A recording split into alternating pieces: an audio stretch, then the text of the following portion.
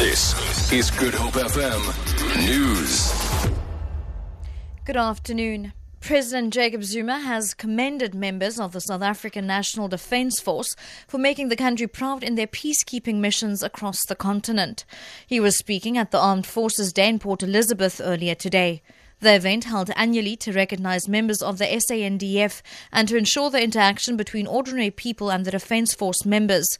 President Zuma explains. One of the key demonstrations of the success of South Africa's participation in peacekeeping mission is the recent appointment by the United Nations of our very own Lieutenant General Derek Mbuyiselo Mgwebi as the force commander of the 20,000-strong United Nations mission in the eastern part of the Democratic Republic of the Congo, called MONUSCO. This is the largest United Nations peace support operation in the world and on the continent.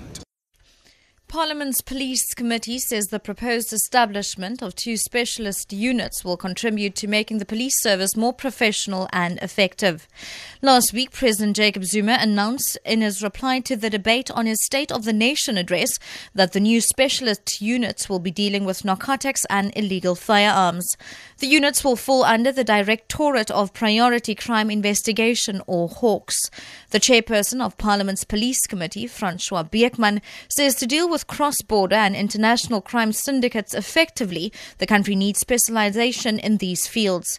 He says the success of these units will depend on factors such as continuous vetting for all unit members, a sufficient budget and experience, as well as trained unit commanders.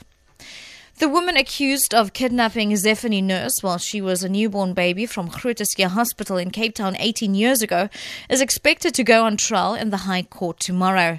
The 50-year-old woman, who cannot be named to protect Nurse's identity, allegedly kidnapped the 3-day-old infant and raised her as her own.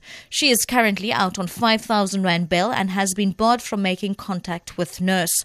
The woman's trial is set to run until the 10th of March.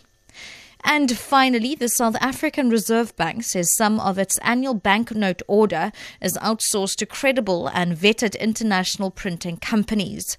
It says this is only a small percentage of South African currency, while the rest is produced at the South African Banknote Company, a subsidiary of the Reserve Bank.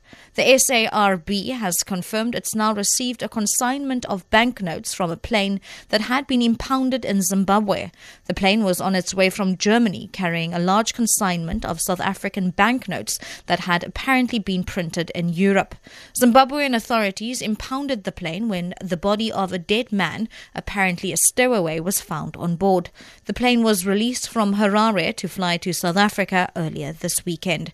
For Good Hope FM News, I'm Shirley Barnes.